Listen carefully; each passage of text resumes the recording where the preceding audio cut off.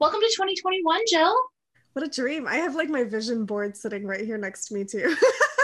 I'm so excited. Okay, I don't I'm want to very be like, amped. I'm so excited.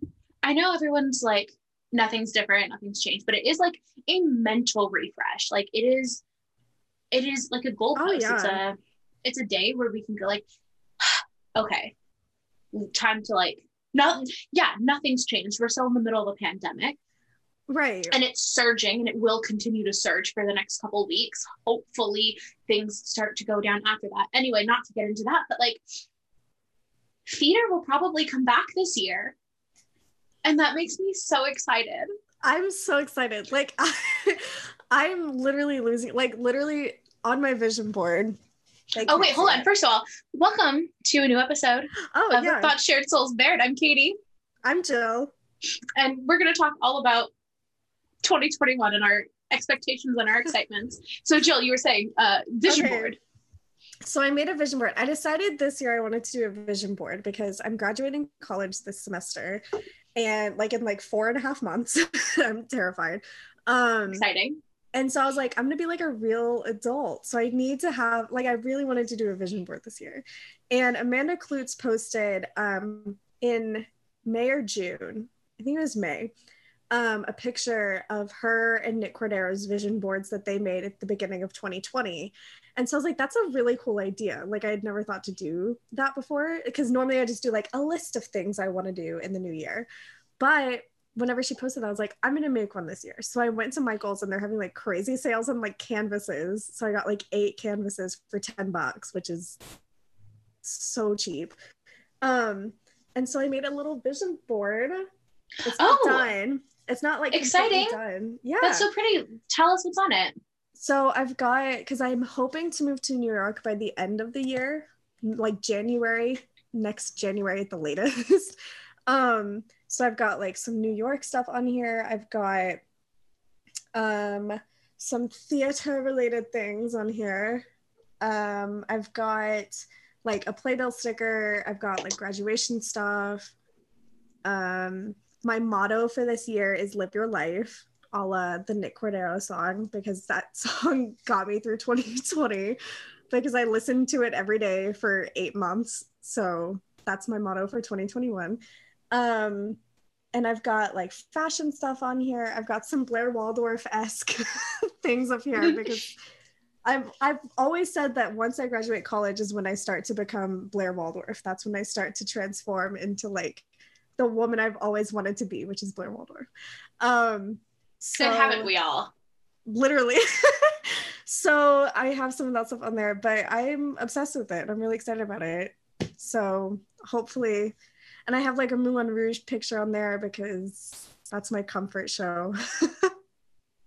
And I'm gonna get like a company photo to put on there because I want that to be my first show that I see back on Broadway. That's so exciting. Oh my gosh. So yeah, so I made some like bullet points of like let's talk about things because there's nothing really urgent to talk about in these Yeah. podcasts. We're just going to talk about our goals and our expectations for this year. So I Yeah. made a bullet point of let's wildly speculate about theater in 2021. Yes. I don't think any show will open. Do you know what I mean? Like nothing that wasn't already slated to open. Oh, okay. So like no like new No, like I don't think opening. the Music Man might, but I Scott Rudin Scott Rudin works harder than he should. I mean, that like I don't know. I think what I'm curious about is I wonder if there's any shows that were supposed to open that just won't. Like company. I think Company will stay, I but I think mean, company will be okay. I I have think full I think faith. were there any shows that were in well, like Flying Over Sunset, for example, they were about to start tech, but they didn't I thought because it was they were supposed to start previews. I don't know. Hold on, let I me think look they were because supposed to start tech. Tony Yazbek posted like yesterday, the day before. But I was really excited about Flying Over Sunset. The night we were, the night that he said, I took this picture the day we all left the theater in March. That night we were supposed to have our first preview of Flying Over Sunset. Oh, okay. So previous, not tech. I was so excited about that show. One, because we get a lot of shows, I shouldn't say a lot, but typically if a show is set in like a city, the city is New York. Those are the ones we typically get. So the fact that this one was set in LA, and you know, like obviously I love Los Angeles. I'm from California. Being from California is literally just like one of my only personality traits. Like, which I love. I think it's so funny. I very much like am a California girl. Yes. And so I was very excited about that. And I was so excited about that because it was also a new musical. It was completely original, and it was starring Carmen Cusack, who I adore. And Tony Yazbek. And Erica Huntington and Harry, I'll never know how to pronounce his name. Is it Harry Haddon Patton or Harry Hayden Patton? Don't ask me, because I look at it and I get stressed because I'm so bad with like names, like with like last names. I never know how anything's pronounced. I saw him in My Fair Lady opposite Lord Benanti, and he spits a lot. Very much not COVID friendly. He'll have to wear like a face shield and everything. Oh my, imagine. Oh my god, I'm just like imagining people wearing like face shields to stop this. What if that happens? What if they have to wear like face shields? Because when you're singing and you project a lot, like at least for the first couple months. Could you imagine shows like Wicked and Moulin Rouge and Lion King and like the shows with like crazy things that like would not work with the face shield? Like, can you imagine them with a face shield? I wouldn't think it, like at this point. Would Alphabet be green? Like, would she have like a green tinted? Like it just very much just like an like it's clear, sheer, like it's clear, a translucent green. Yes. like those gambling little visors. Yes. Those like accountant's visors. Yes, that's what Elphaba's gonna wear when Broadway returns. Oh my gosh. I would not be surprised if that's what happened. I think that would be hilarious. I think it would be like, so funny. Partially to help the audience. Yeah. Or to like protect the audience. Because I've definitely seen shows where people are like, I can tell you who's a spitter. Harry Hayden Patton, Billy Porter. I saw Billy Porter in Shuffle Along, and he had this song where it's called like the Lowdown Blues, I think. And he was like, the way he was lit too, it was like he was spitting. Who else? Josh Groban in Comet during Dust and Ashes. That doesn't surprise me. That doesn't surprise me. Yeah. Full spit. I bet Danny Burstein, because I don't know if he's a spitter, but I bet he would like have a lot of trouble with containing himself as like Harold Zidler, because I mean, like, he gets in people's faces. Like, he's like in the audience for a good portion of like his stage time. He's like sitting in people's faces. I wonder if that's what's going to happen. Well, so something I'm very excited about, and I love that we have a podcast, is like we're all making like random assumptions about when theater is going to return. In a year from now, we can look back. Hopefully theater will be open by then, and we can be like, did this happen? Did it not? We'll see. Yeah. Oh, another thing that they could do is do a plexiglass. Just do like plexiglass, like so a literal fourth wall. A literal fourth wall, yeah. Interesting. But then you would have shows in like really tiny theater, like the smaller theaters. Like, I wonder how that would. And also just like lights. A lot of lights are like behind, so it would reflect off of that. So I don't think that would work. I think face shields are more likely. Probably, yeah.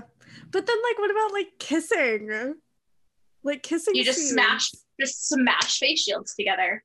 My favorite thing on the planet is I was visiting my friend, and her and her boyfriend, like, we were walking around at like this little, like, it's got like some stores and like restaurants, whatever. We were walking around and going to like shops and stuff, and her boyfriend, like I was with her boyfriend and my friend was coming to meet us, and she walks up and she like kisses him, and I was like, because everyone was wearing masks. In the middle of a pandemic? We were all wearing masks, and they kissed with their masks on, and I was like, is that what being a couple is in 2020? Like, I was like, is this what it's like to be a couple in 2020? Is this coupledom in a pandemic? Yeah, like I was like, that's so funny. And she was like, I'm pretty sure we're the only people in Florida who do that. And I was like, everyone else in Florida is just like making out with strangers and like just not giving two shits. Oh god, it's so bad. Oh my gosh.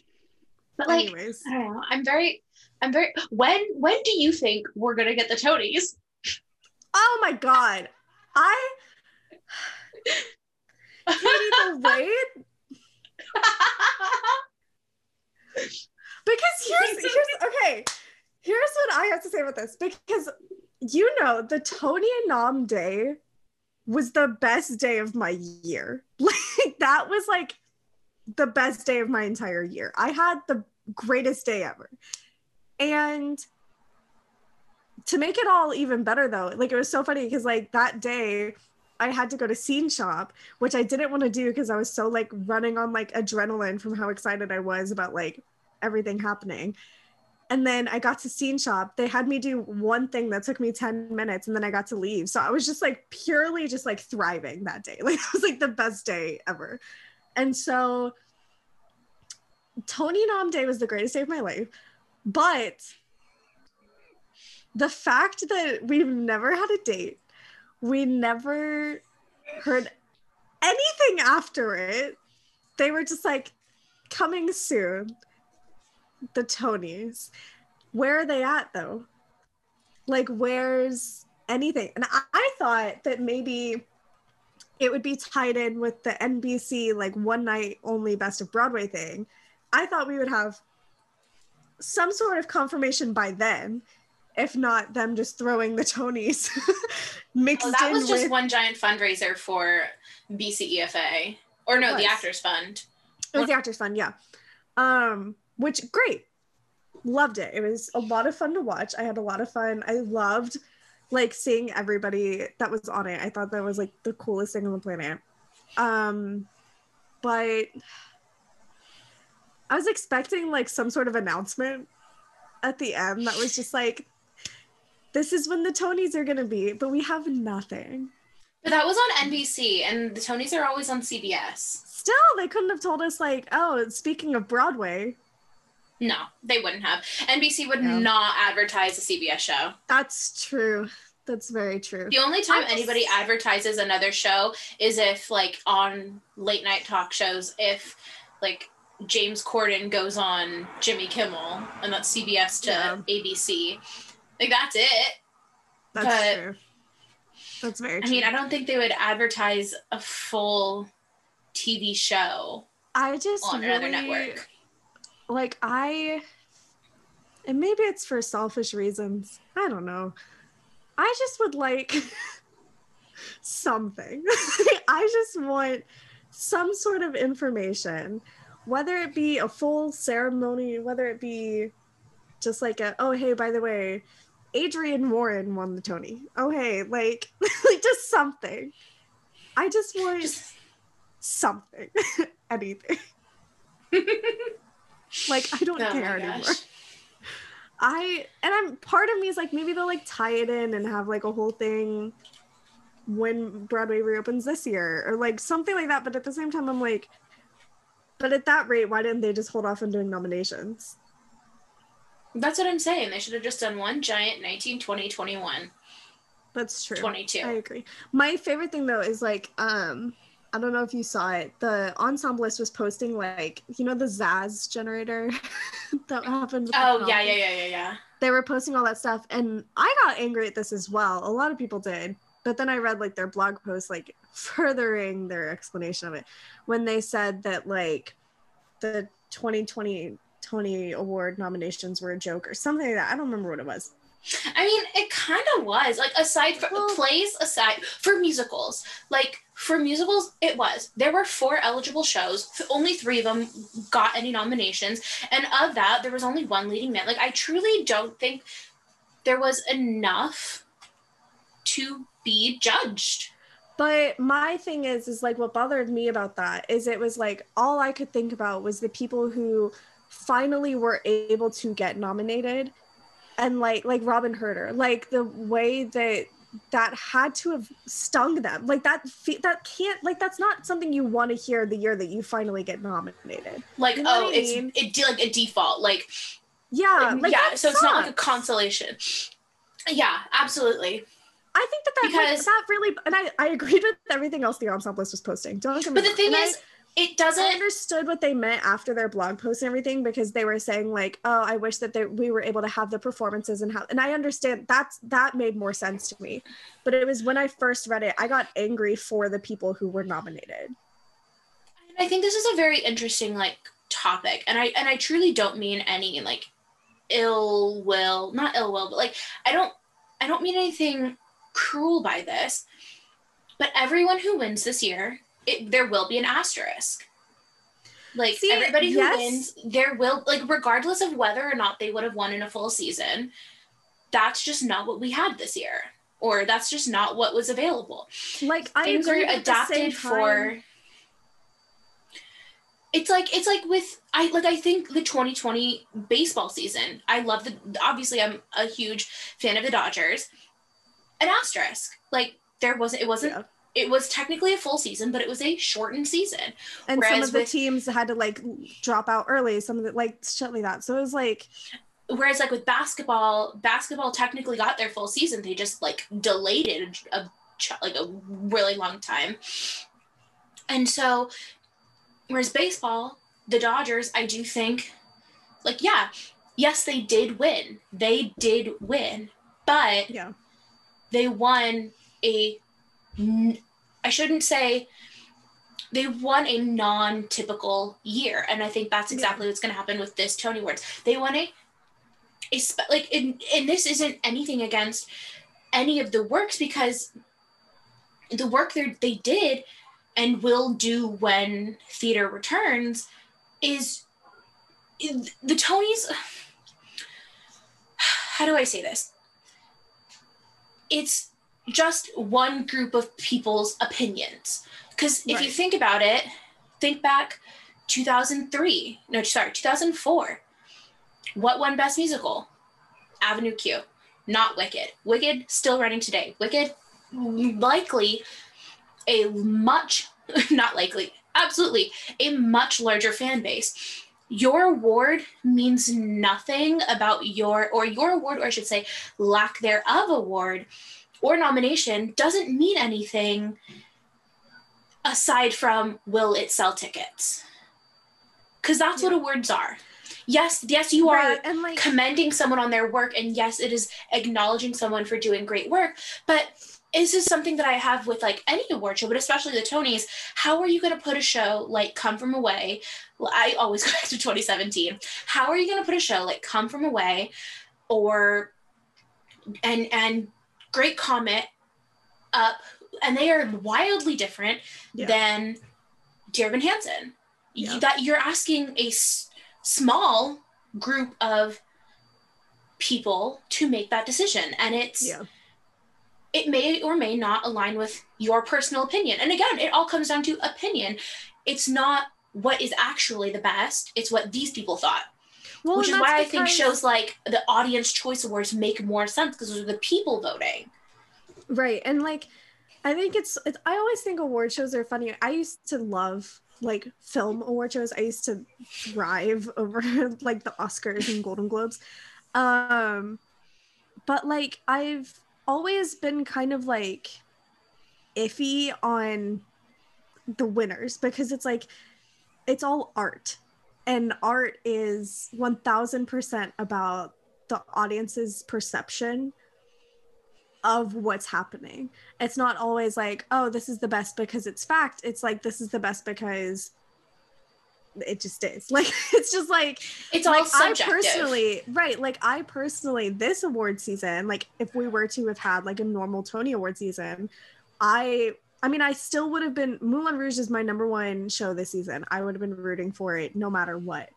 However, I do think that like maybe Tina deserves an award over Moulin Rouge, or like something like there's always going to be exceptions to the best show, because just because it wins like best musical doesn't mean it's best book, doesn't mean it's best actor, like whatever. So like, I don't know, award shows are always just like so strange because everyone takes their word as God, and it's like not. And that's something deep. And that's something that I think is so interesting, like you say that, because what determines the best musical? It is the combination of the book, of the score, of the choreography, of this, of that. So like, yeah, in a year, I think 2017 is always going to be the best example of this. In a year like 2017, best musical went to Dear Evan Hansen. Best choreography went to Bandstand. As it should have. Best direction went to Come From Away. Best set design went to Comet. Like, that was a very like spread out year. So if all of those other elements, so then what made up the element to make Dear Evan Hansen best new musical? Score and book? Like, is that it? Is that all you're judging it on? So then should there even be a best musical option if what you're judging it on is the combination of all of these other awards? Or is it some like weird politics thing where it's like, well, we'll give it to this because we know that this show will probably win, but we want to make sure that this show has some sort of like credit or recognition, even though or they're this one won. Or like Dear Evan Hansen, not to say that Dear Evan Hansen isn't great. It's not my thing, but like it's not my thing either. Like, right, not to say that's not great, because it's good. I like it, but it's not my thing at all. So like, not to say it's not good or anything, but like, was it decided to be the best musical because it was so impactful on a younger generation, full like riddled with mental illness? Like, was it like a nod to the fact that it was so impactful for people with anxiety and depression and all that good stuff that we all deal with? All those chemical imbalances. Super fun. And saying that, is it like, okay, so is that why shows like Bandstand didn't get nominated as much, because less people were able to fully identify with it and it was less impactful for a larger amount of people? Like, you know what I mean? Like, it's like, did they decide it because of that? And then exactly. I mean, and I don't know what, and I'm not a Tony nominator and I'm not a Tony voter as much as I one day hope to be. I think we should just riot and put ourselves in the American theater wing. Because here's the thing. Here's the thing is, and then that has nothing to do, like I was saying earlier about Wicked, it has nothing to do about fan reaction, because if fan reaction was anything, then Beetlejuice would have won everything last year. Because that's people absolutely true. Loved Beetlejuice. What else was nominated last year? It was so long ago.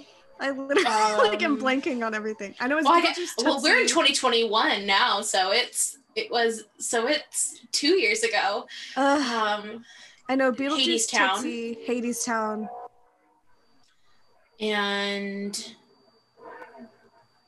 Oklahoma was that year. What else did I see? Hadestown. I'm trying to like go over like what I saw on my trip. Yeah, because you saw like everything, didn't you? I saw a lot. King Kong. King Kong got a special Tony. I thought King Kong was... Oh, it did! I remember that because Danny Burstein was like, during the Tony's Danny Burstein was like on King Kong. Writing King Kong? Oh, God. I loved that they had Aaron, Karen, and Danny doing like the special, like the... What was it? The what awards? Like the like special awards. The like tech awards, special awards. Yeah. I loved that they had, I thought that was the cutest thing on the planet. I thought that was so great. Original musicals for the 2019 season. Ain't Too Proud Beetlejuice, Be More Chill, Cher, Getting the Band Back Together, R.I.P. Hadestown, Head Over Heels, R.I.P. King Kong, R.I.P. Pretty Woman, The Prom, and Tootsie. The Prom. But yeah, so I don't know what the critics say and what the audience says are two very different things, but we still live in a time where people will go to the casual theater goer, I want to say, because like you and I wouldn't care about reviews. We'd care about like, in fact, the people in the cast. We were like thanking God that Ben Brantley was like leaving. we like you and I are different. We'd see a show regardless of whether or not it had bad reviews. In fact, I might see a show because it had bad reviews, because I love a train wreck. Yes. I mean, like, I love a train wreck. And I love when a show has the courage to be bad. Yes. Especially if it's on Broadway. Like, people put so much money into that for it to be bad. Oh my God. I think about that sometimes. I think a lot about, because like you said, like the casual theater girl. I think about that a lot because I have like some family members that like are casual theater goers. Like they've been to New York once in the last like 10 years and they saw a whole bunch of shows and they were like, oh my God. But they saw all the like critically acclaimed shows. And so the casual theater goer goes to New York and goes to see Chicago. Right. And so like I had a cousin who was like talking, this was 3 or 4 years ago. She was like, or I guess 3 years ago, she was like, oh, like I'm thinking about taking a trip to New York. This was just before she married my cousin. So she's cousin by marriage. I should preface that. I call her my cousin because I'm close with her. But this was at her bridal shower. And she was like, oh, we're thinking about taking a trip to New York, like a few months after we get married, whatever, just like to go and like see a couple shows. She was like, what shows should we see? And so like I was listing off all the shows that like I wanted to see that I thought were like what they would enjoy as well. You got to know your audience. Yeah. And so she was like, oh, well, like we were thinking about Dear Evan Hansen because like I'm obsessed with like Ben Platt. And I was like, I was just like sitting there and I was like, and at that point you go, Ben Platt's not even in the cast like anymore. I was like, Ben's not even in it anymore, but sure. And she was like, well, I like love listening to the cast album. And I was like, okay, yeah, like I mean, yeah, go see Dear Evan Hansen. That's fine. But like I was sitting there like listing off all these other shows and she had no idea what I was talking about. And I was like, I'm trying to enlighten you. Like I'm trying to like that's the thing is like one time I had somebody ask me, like a manager that I worked for, asked me like, oh, you like theater, like what's your favorite show? And I wasn't going to just be like, oh, you know what, I fucking love Pippin. Right. You have to say something that like, if you have to know your, like, yes, you can say I love Pippin and they're going to be like, what the hell is Pippin? Right. Or you can just say, oh, you know, there's a lot, I can't pick one, you know, I love some of the classics. I love Wicked. I love that. Like that's Wicked is always like a good one for me just to go to. Then Hamilton came out and I was like, I love Hamilton. And that one wasn't like a lot. And then like a lot of people knew it. So it's easy for you to be like, oh, Hamilton. I love Hamilton. And they're like, oh yeah, I know what you're talking about. Whereas like I have the issue where if I'm on like Hinge or something, and a guy like I literally have a prompt on my Hinge. I've shown it to you, Katie. You know what I'm talking about. I have a prompt that says, hold on, let me pull up my profile. My profile is wild. But you got to know your audience when you're talking about theater. Oh yeah. Or I used to have a prompt. I deleted it. Like I changed it. I used to have a prompt that was like, I'll like consider going on a date with you if, and I filled in like, you can name one musical that isn't like super like stereotypical or like something along those lines. And someone responded with Dear Evan Hansen. I think I messaged you about it. I think I texted you about it, but it made me laugh so hard because like I matched with him just to see, like, hear him out, like just to be like, why did you say Dear Evan Hansen? Like perchance, like what was the reasoning? And so he was like, oh, it's just like the only musical I know. And I was like,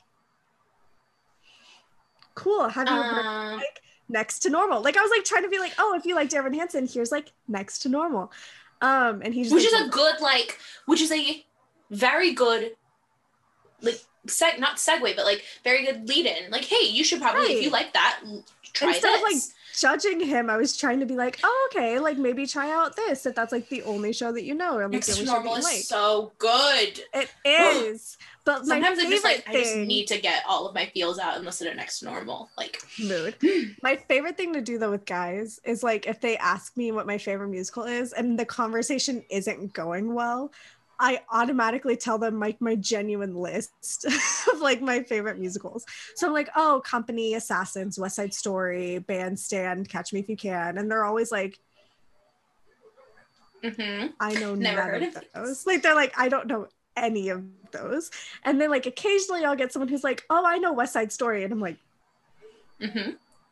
yes, everyone I'm does. sure you do. Like, yes, of course. And my favorite thing is like there's this one guy, I said Company, and he was like, oh yeah, I've heard of that one. I was like, oh, okay. I was like, have you like listened to it or like whatever? And he was like, oh yeah, I listened to it once. And he was like, I just thought it was really stupid. And I was like, oh, what? Why? Like I was like, never heard that. I'm gonna need explanation on this. Like I'm sitting here like with my brain being like, Company is the perfect musical. Why do you not like it? Like, I genuinely cannot fathom someone not loving Company. So I was like, oh, why do you say that? Like that's weird. And he literally goes, I just thought it was really stupid because why would you write a musical being so against relationships and marriage? And so I responded with, oh, so you just didn't get it. That's when you got to be like, oh, so like it's not actually about that. It's actually about the complete opposite. If you listen to the song Being Alive or Marry Me a Little, like you get it, that it's about right. him like I was like deciding he wants that.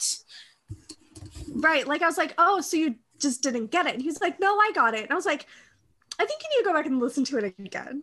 And he literally unmatched with me immediately after. And I was like, that's fine. I was gonna unmatch him anyways. I was like, goodbye. No, thank you. And I like went into the I went into like the kitchen and this was like not even that long ago. This is like maybe 2 weeks ago. And like this is probably like a week ago. And I like ran into the kitchen and I told my dad, I was like, you will not believe what just happened.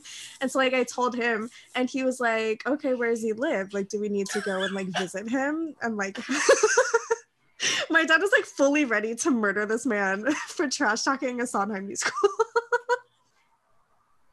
And that's how you know he's my dad. Whereas my dad is like, Sondheim has no melody. And then I literally just start singing from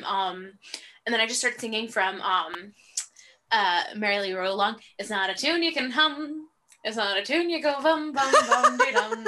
You need a tune to go bum bum bum de dum. Give me a melody. Yes. And I will go and like do that entire part. And I'm like, you're just all of the Sondheim critics. Yes.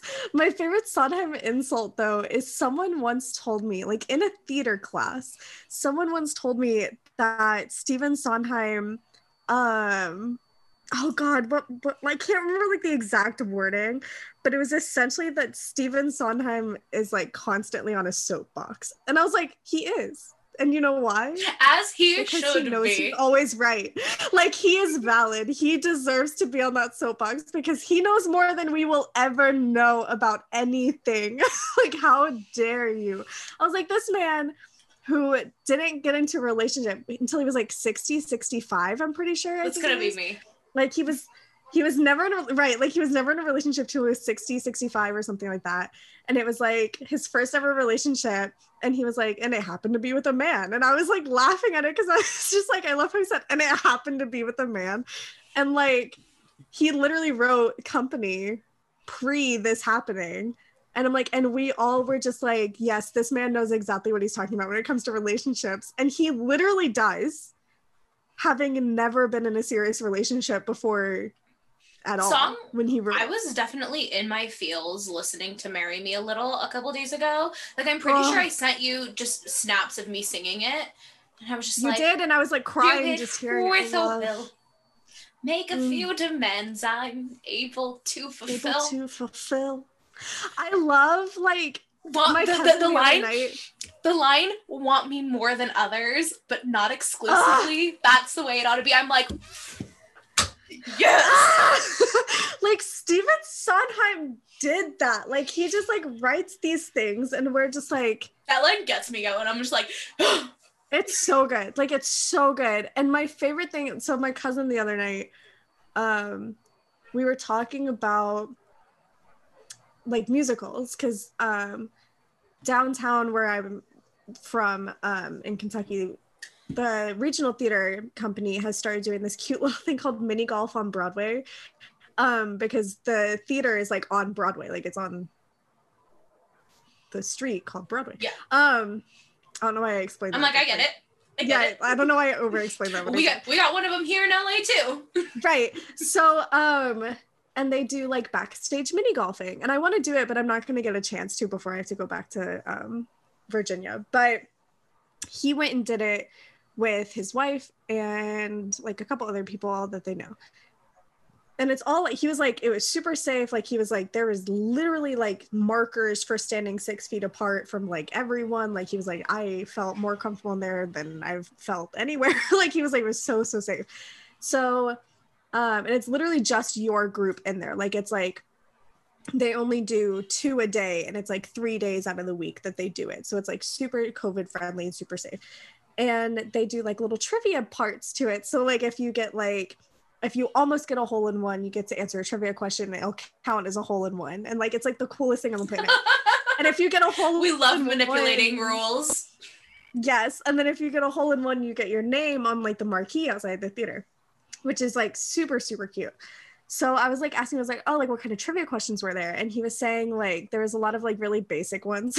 Like he was like, the Phantom question was like, who sings like Angel of Music or whatever? And I was like, that was the question. And he was like, yeah. And I was like, oh God, okay. Like I was like, all right. So we were talking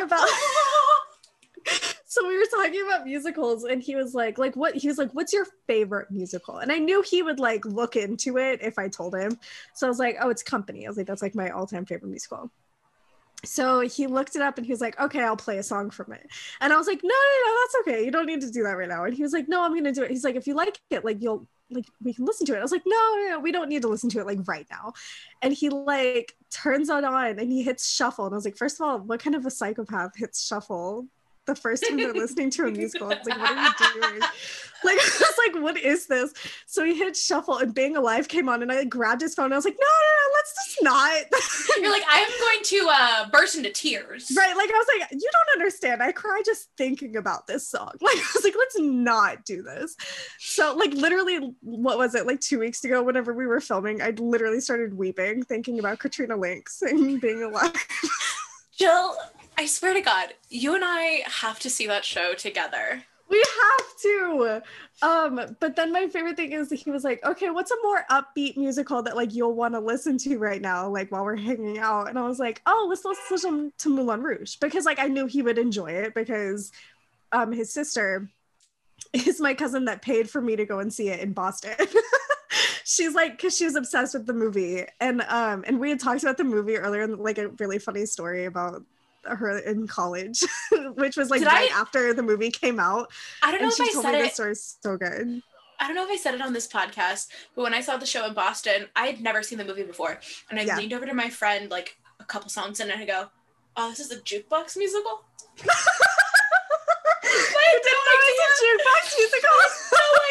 I had no idea, not a clue. That's so good. Oh my god, clue that it was a jukebox show. And she goes, that's hilarious. I love that. But like my favorite thing is he was like, okay, let's listen to Moulin Rouge. So he turns on the movie playlist, the movie soundtrack, which made me laugh first of all, because I was like, I'm talking about the musical, but let's listen to the movie soundtrack. I'm fine with that too, like whatever. So he turns it on, and like the first song that he plays is Roxanne, and I was like, no, you gotta listen to the Broadway Roxanne. I was like, we gotta listen to like the music. You're like, I'm sorry, I'm gonna need to like put a pin in this. We need to listen to Aaron Tveit. I love Jose de Feliciano, don't get me wrong, but I was like, I need Aaron Tveit right now. So I grabbed his phone and like I turned it on, and he goes, oh, so he's like Broadway. Which made me laugh so hard. You mean that clear tenor?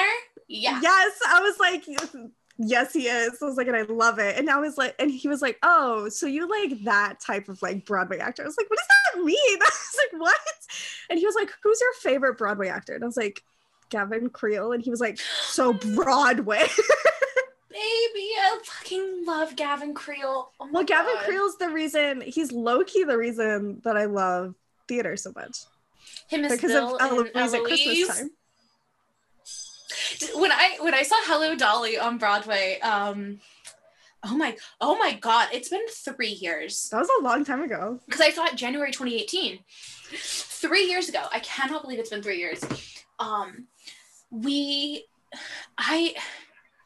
In the back of my head, I knew he had won the Tony for the role, but his character of Cornelius truly just like pops out of a box at the beginning. Like he makes his entrance popping out of a box. Yeah. And then he got this like massive cheer, and I was like, why are people like, I forgot in my head, I forgot people knew who he was. Like I'd forgotten that he had won the Tony for this role that I was currently seeing. I literally forget that Gavin Creel is like mainstream because I'm like, no, he's Bill and Eloise. Like, because I've known him since I was like 3 because of Eloise. Like I've known of, or 4, sorry, since Eloise. So like my brain, every time someone's like, oh my God, Gavin Creel, I'm like, oh, you know who Gavin Creel is? And they're like, yeah. He's like a big like Broadway vet. Like, what are you talking about? Mm-hmm. And then I just look like an idiot because I think that like I'm a hipster or something for knowing who Gavin Creel is. He popped out, so he like pops out and everyone's like, whoa, and I'm like, why is everyone cheering him so much? And I'm like, oh shit, he won a Tony for the role that I'm currently watching him play. Literally. Because he like obviously he didn't get as big of a standing ovation or like as big of an ovation as Bernadette did, because that's who was my dolly when I saw it. Yeah. But I was just like, because I had seen him in She Loves Me, and he didn't get like that big of a reaction. He's so good and She Loves Me. He was. I rewatched that the other day and I was like, oh. And I was just like, oh. It took me a minute to process. I was like, oh shit, people love Gavin Creel like I do. In fact, I had a supervisor at one of my internships hand me like a CD. He goes, this is for you, because we had like discussed some things, and he was also like a fan of Broadway, and he handed me a CD, and the CD consisted of Gavin Creel's EP and then just like the title of show album. Like he had burned the CD for me, and I was like, this is so sweet. That's the cutest. I love that. Oh yeah, another Broadway actor that's tied with my love for Gavin Creel is Raul Esparza. Yeah. The way that I would risk it all for that man. Oh my gosh. My friends are so sick of Raul Esparza because I will not shut up about him at any given moment of my life. Like, they're tired of Raul Esparza. They're tired of Aaron Tveit. They're tired. Like, there are so many people that my friends are just like, I never want to hear this name ever again. And it doesn't help that Raul Esparza is about to be back in SVU. Like, it doesn't help the situation. Because I saw the preview for like his next, like for his first episode back, and I was in the car with my friend. You don't know SVU like at all, but like I love SVU more than anything. I watch it every day. Is that the one with Ice-T? Yes. Yes, it is. So I was like watching the promo, and like Barba's like my favorite character in SVU ever. Like, he's the best, and he's been gone for like 3 years. So imagine me sitting in a car with my friend while running errands, and my other friend DMs me a video from Raul Esparza's Instagram, and she says, Jill, you will not believe it, you are literally going to die. And I was like, whatever could this be? So I open up the video and I start uncontrollably weeping. Like, I could not breathe properly because I was crying so freaking hard. And my friend pulled the car over and she was like, what is happening? And I was like, Barba's back. And she hasn't watched SVU in like 6 years, so she has no idea what I'm talking about. And she was like, what is this? And I was like, oh my God. Like, I was like losing my freaking mind. And so I immediately texted my roommate back in Virginia, who's like equally as obsessed with SVU as I am. And I was like, Evan, it's back. Evan, he's back. Evan, it's all happening. Everything's happening again. Everything's going to be good again. Like, I was like, 2021 is our year just because of this. Like, I was like, we are going to be so alive in 2021. We are going to be thriving. And she was like, what is going on? Like, she was like, what the hell is happening right now? And all I did was DM her like the video from Raul's Instagram page. And she texted me, she said, Jill, we are here. We are thriving. And I was like, if that tells you anything about how psycho I am with like SVU. And just Raul Esparza in general. Oh God. I'm thinking about the Sondheim 90th birthday concert and just like his tech issues the entire time, and he was just talking and none of his audio was working. And his face just, whenever he realized was like the most. That was like the epitome of 2020, and it happened in the first week of the shutdown. It happened about a month and a half after the shutdown, because it was like April 30th. It was April. That's my bad. Yeah, it was like still, even then, that's the most 2020 thing to happen. It was like at the beginning of everything. And not to mention the fact that it like kept getting delayed and getting delayed and getting delayed. My dad was laughing. Like, we were like an hour from it when it was supposed to have started. My dad was like, this is very Broadway. Like, it was like live theater. People on Twitter were just like, well, like anything, you know, takes a little time. People are yelling places, stage managements, and blah, blah, blah. Oh God, Anyway. It was so. I remember like getting like Twitter notifications from like everyone, because that's the most active Aaron Tveit has been on Twitter since Brain Dead finished airing, and it made me laugh so hard because he kept tweeting and he was like, "Don't worry, guys, it's still happening," and we were all just like, yeah, like it'll happen, just like we know it will, but it'll be when I'm supposed to be asleep. Like, I was like, it's bedtime. Go get this roll. Meanwhile, it was like 5 p.m. for me. I'm like, I know, I'm it was chilling. like, I think it was like 9:30, 9:45 before it even started. Like, I was just like drunk. Because I had started the evening. I was like, oh, I need like a vodka something, because Sondheim Company, hello. So I was like, oh, I need something with vodka in it. And I like went and I made myself a beverage, and then I just kept making myself more beverages until it's Beveragino. Beveragino. I didn't get as drunk though, but there was a moment. I Snapchatted you this. I found the video the other day. That was so long ago. I Snapchatted it to so many people, but you were one of them. And it was literally me reacting to the Ladies Who Lunch.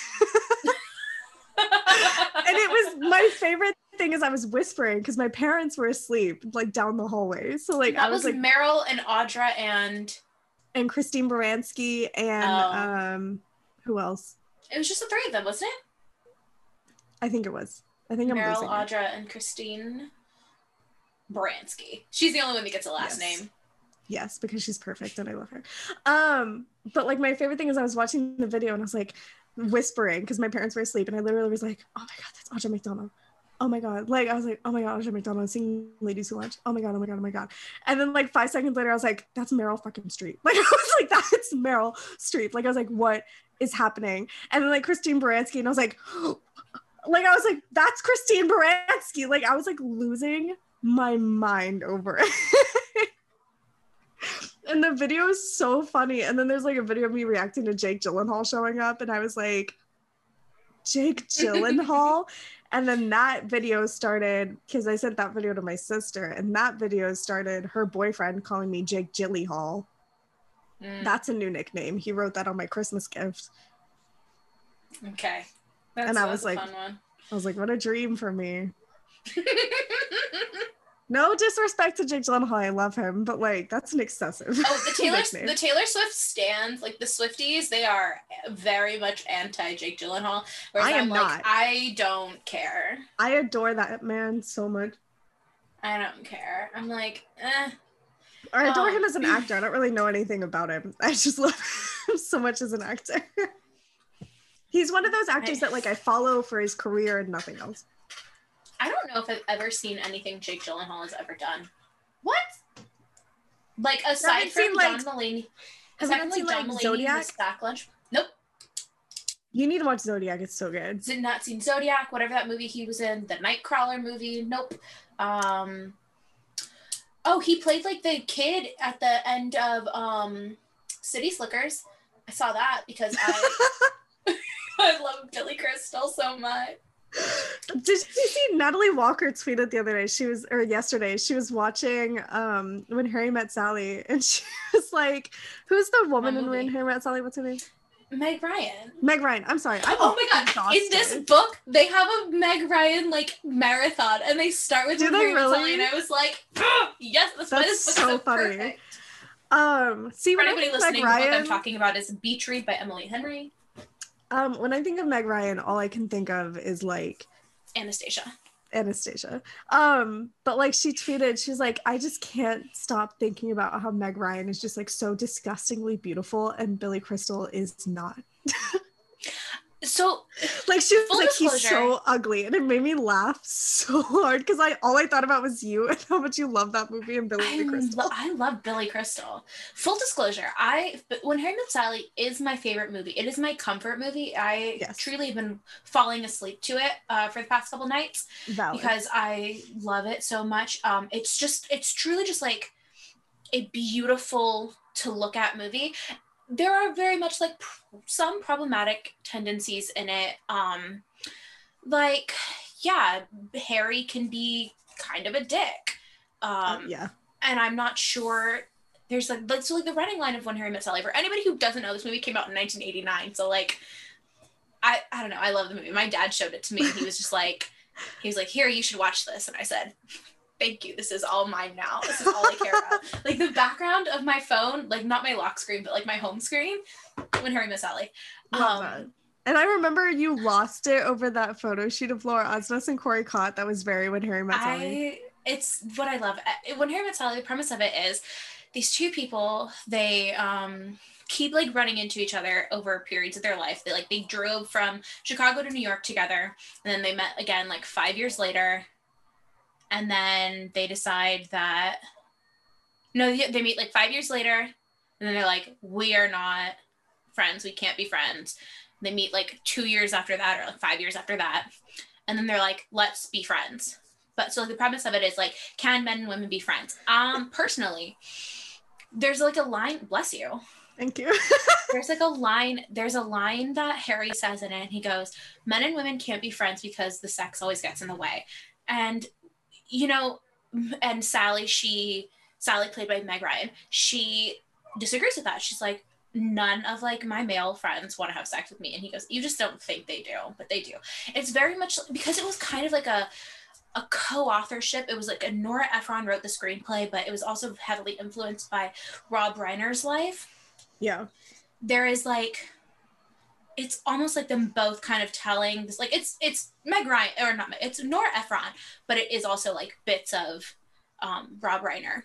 And, when I was younger, I was like, no, men and women can be friends. But as I've grown up, I'm like, I don't know if I have any male straight friends. Really? Like my male friends are gay. Like the ones that I talk to on a normal basis. Not that I have tons of friends. Most of my friends are women, but like the men in my life are gay.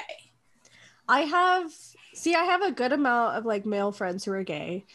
But like my 3 guy friends back at school, they're all straight. And like my sister literally thought for the longest time that like I was secretly in love with one of them. And I was like, no, he's like my brother. Like it's like the weird, like, so like I'm used to having like straight guy friends, and so I don't know, like that's interesting. I've never thought about it, but like I've never like wanted, I mean, I love my guy friends. I think that they're all attractive. Shout out to Jeremiah. He's like the hottest man in my life, and I will never date him because gross. But like plus Plus he's like happily in a relationship and I would never. They're like perfect together. But but like I just like I've never really thought about it, I guess. I don't really think about those things. Yeah, I mean, I feel like I don't know, like I don't doubt that it can happen because like I know Right. people who are like that. I know men who have close women friends and they're just friends. But like for me personally, I think it comes down to the person. For me personally, I don't have that. And I think it's also because I read far too many romance books that are like friends to lovers situations. Yeah. So in my head, I'm like, no, it always, like the sex always gets in the way. Right. That's fair. That's a good point. Anyway, When Harry Met Sally, I love it. I do. There are some parts where I'm just like, ooh, that joke wouldn't fly in 2020, but it also it was from 1989. Right. Which I think that's like a lot of stuff is like that. Like I say this a lot. I don't like The Office because it's just I don't get people who think The Office is better than Parks and Recreation are just wrong. Literally, because I stand by this. I think The Office is funny. I've watched it a couple times. I think it's hilarious. But I think the biggest difference, and this is just like a personal preference, I think the biggest difference is like Parks and Rec doesn't try to be funny in every aspect that it is funny. Like sometimes it just is. But The Office relies on like offensive jokes and it relies on certain things very much trying to be funny. Like it's like written to be funny, whereas Parks and Rec is just like naturally hilarious. I think that The Office, this is my own interpretation of it. I think The Office is funny. I don't like some aspects of it. I don't like a lot of aspects of it. I don't like a lot of the characters. Yeah, and I think it's intentionally that way though, because when you work in an office situation, you don't like everyone you work with. You know, that's true. I think it's, but I do think that The Office is real in the fact that for its time, those were the jokes that like people would make. Right. People were less sensitive. People were more insensitive back then to a person's feelings. And you know, it's not a bad thing that people have started caring more about another person's feelings. It doesn't mean you've gotten soft. It means you've gotten like more empathic. Respectful. Yeah. Anyway, so I do think that The Office is real in that that's the way it was. That's the way it was. Yeah. But I don't like the whole people are like, oh my God, I love Jim and Pam. They're the best. I'm like, I don't care. They're the worst Jim. Couple. Jim is mean. He is mean. He's a bully. He's rude. Whereas and like with Pam, he's just like very like he gets really jealous really easily for no reason. He is like that being said, I still watch The Office. Well, yeah, he's just insanely overprotective in like the weirdest way to me. Like it just was always very uncomfortable for me personally to watch. Like I never really enjoyed that relationship. Yeah. Whereas like on Parks and Rec, something I think that was really interestingly done is that when characters got together, they stayed together. Like it was never like a will they, won't they. Like yes, there was that with Leslie and Ben in the beginning, but once they got together, it was like we are together. And like Chris and Anne, they got together and they broke up, but then they got back together again because they realized like, no, why did we ever break up? That was weird. Like well, it wasn't so much well, I personally don't think it was so much that. It was more of like they grew as individuals after their breakup. That's true. Yeah. And then they came together as like, actually, I think this would work now. Yeah. Now we're in the right time of our life. And then like April and Andy, like that was just perfect. And they literally were together for 3 months and then got married. Like it's like the funniest, like, oh, it's so and they got married kind of like as a joke. They're just like, that's so stupid. Right. Like they're like, what else do we have to do? Let's get married. The thing I love about Parks and Rec is every character truly cares for the others. Yes. Like everyone, I mean, obviously there's a whole like Jerry, Larry, Gary, like side whole thing, but like Leslie and Ron very much care for each other and care about each other and would do anything to protect each other. Regardless of how different they are still very much like you are. They're friends. Yeah. That's the difference between Parks and Rec and The Office. It's like these people are friends. And the other one, they're coworkers. Like it's like there's a huge and like yes, I've been lucky enough to be parts of organizations where I am friends with my coworkers, but like I also have worked other places where I'm just like, I'm not really a big fan of you.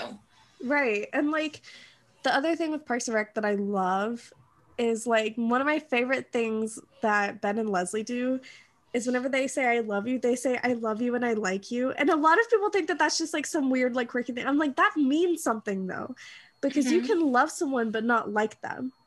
Like I was like, that's like such like a like, oh god, it makes me so happy. Like I love when they say that so much. Leslie and Ben are very much like in love, and they stay in love throughout the series, and they grow as a couple, and it's they don't get together until they realize like, no, this is, because they're also very much like concerned about their careers.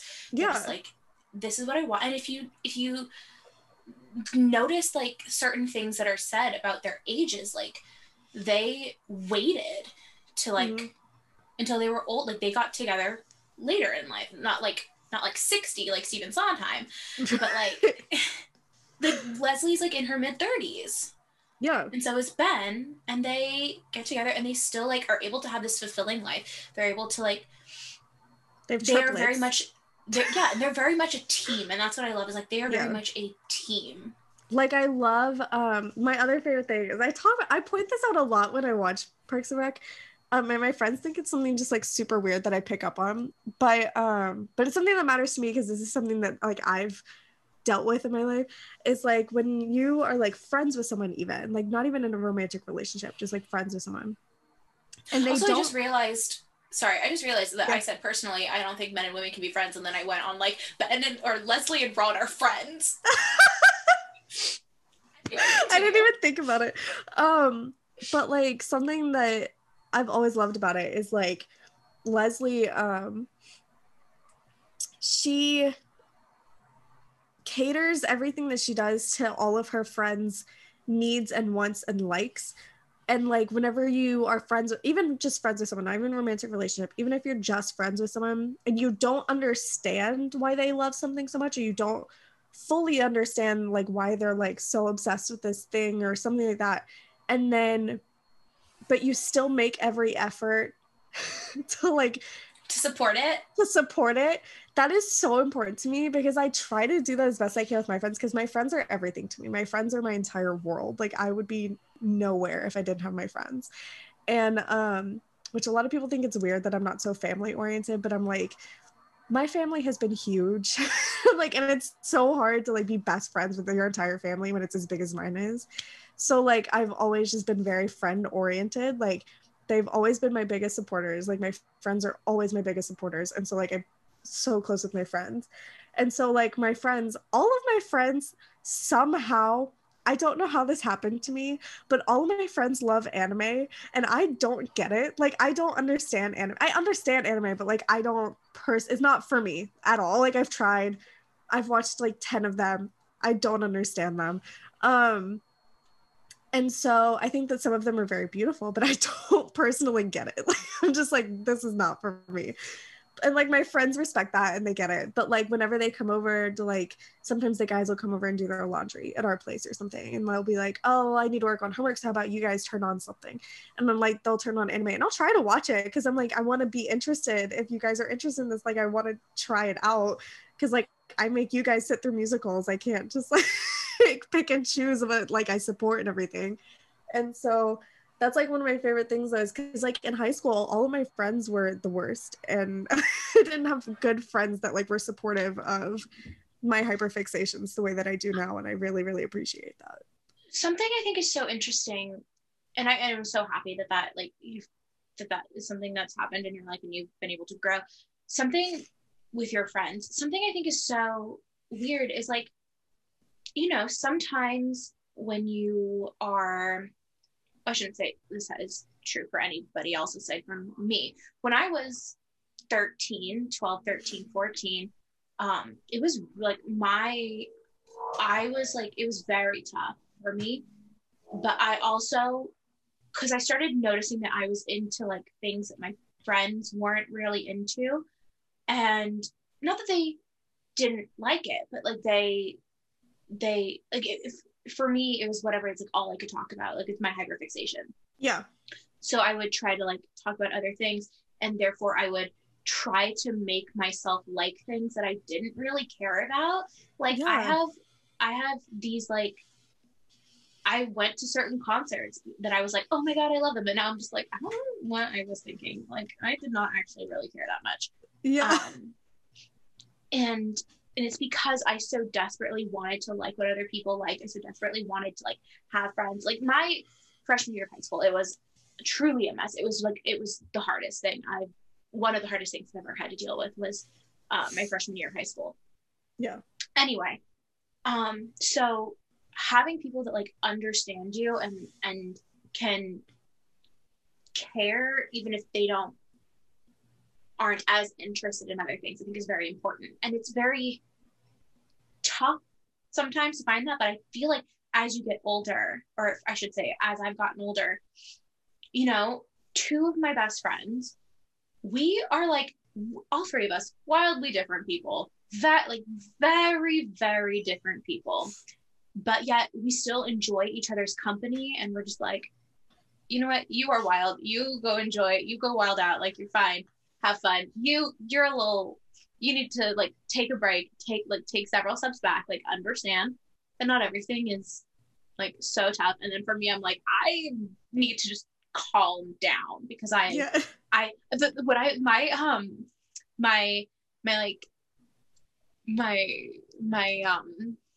God, my motto for like 2020, I just started saying it a lot, was just like, I live in hyperbole. Everything is like way up here or way down here. Like Yeah. there's no in between. I live in hyperbole. Yes. I love that. But yeah. Anyway, I don't know how we started talking about this. I don't know. But But I agree, because like I stopped loving theater as much because like I grew up loving Grease, as you know. Like I grew up like obsessed with like Grease and Hairspray and Mamma Mia and like theater stuff. And then like I fell out of it because I was like, that's not something that I can do. Like I was like, that's not something tangible for me. So I started like fixating on film. And like, because I've always loved film anyways, because like my first introduction to theater was movies. And so then I started doing like getting more into film, and so I was like, oh, I want to make films. I didn't want to make films. Like I realized, like I was like, I went 6 years of my life thinking I wanted to make movies for the rest of my life, and like now I'm just like, why would I ever think that that was something I wanted to do? Like it was so opposite. And so, but that like completely transformed my life in high school, because I was in media arts in high school. I was making short films and stuff for class. Like I was like doing all the stuff, and all my friends were on the same track. Like they were all doing the same thing. And now a lot of the people that I was friends with in high school are still doing that in college, whereas I'm like PR and theater. I was like, that's not for me ever. And like I looked back about a year ago, and like my friend and I were talking, and we were just like, why was I ever in media arts? Why did I ever think I wanted to make films and move out to LA and like all this stuff? Like I was like, my whole life has always been New York, like since I was a kid. Like I was like, why did I ever for a second think I wanted to live in LA? It's so weird. here, let me say this. California is the best state. New York is the best city. I don't think that I would like LA. Like really thinking about it, I don't think it would, like I would like to visit. Come visit but like me, in Jill. my brain, I will. But like Once in the my pandemic's brain, over. yes, but also in my brain I was like, why would I think I could live there? Like that was like my whole thing, is I was like, yeah, I would like to visit LA, but I'm like, no, I need to live in New York. Like it's always been like my end game. That's where I need to be for the rest of my life. I don't know. I love LA. I do. I don't. It's this weird thing where it's like, I used to want to say that I'm from LA, even though I'm not. Yeah. Because it was the easiest. If somebody, it's this weird thing where it's like, if somebody from outside of California asks me, if I'm on vacation or somewhere, someone asks me where I'm from, I used to just say, oh, I'm from LA, because it was so much easier than like explaining where I'm actually from. But it also kind of always felt like a lie, because I'm not even from LA County. Like it's where I live, I'm on the border of like 5 different counties. I get all of the alerts for all of them. Anyway, but so it always felt like a lie. So like so something I've started doing is just say like, oh, I'm from California. They go, oh, like where? And I'm like, oh, you know, like Southern California. And if they keep pressing, I'll like explain where I'm from. But like, I don't need everybody knowing where I'm from. Tea. So I used to say that but at the same time, I still do have these like emotional ties to LA, partially because I spent the first 14 years of my life going to school in LA County, and then I went to public school where I live, and then I went to like college in Los Angeles. Like I went to Cal State LA. Like I do have like a lot of ties to LA. Plus it's like the nearest major city. All of our like it's this weird like line where it's like there was this, I heard somebody once say, you're from where you fly out of. And I'm like, okay, yeah. Cool. So then like I fly out of LAX, like that's it. And then I started flying out of like another airport, and I'm like, I feel like I can't say that anymore. It always makes me laugh because like whenever you said that was like weird to me, because I was like, but I'm not from Cincinnati. Because that's like the main airport that I fly out of. And I'm like, I'm literally from Kentucky, but I fly out of Cincinnati. But so I heard somebody say that once, and I'm like, yeah, that makes sense. And that's another way I could like emotionally tie myself to LA. Plus it was like this whole like internal struggle that I was having where I wanted to be from where everybody wants to be. You know, it was like the one thing that I could have like superiority over. I'm like, well, I'm from LA. I'm not. Yeah.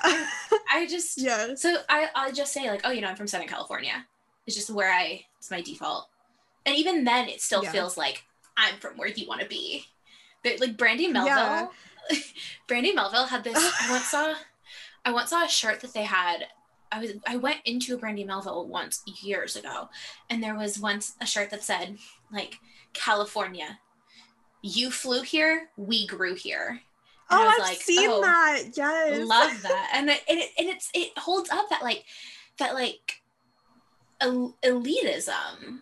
Oh yeah. But I don't know, this whole last couple of years, I've been like trying to like reckon with myself, like stop lying to yourself. Yeah. You know?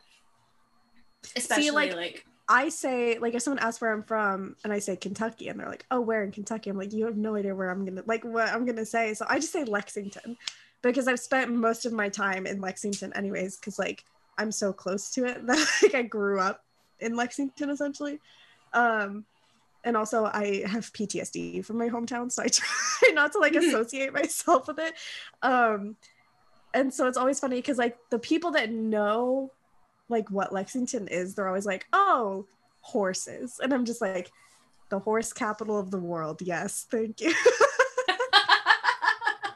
And it makes me laugh so hard every time. There was something the other day that was like, what was I watching or like talking? I was talking to someone, or I saw a video or something, or someone sent me a video and they were talking about how they were like in the raisin,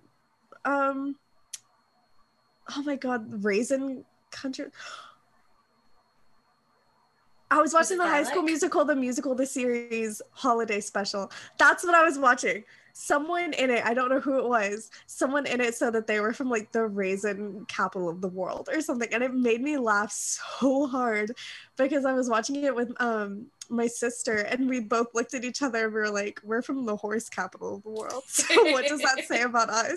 It makes me laugh every single time.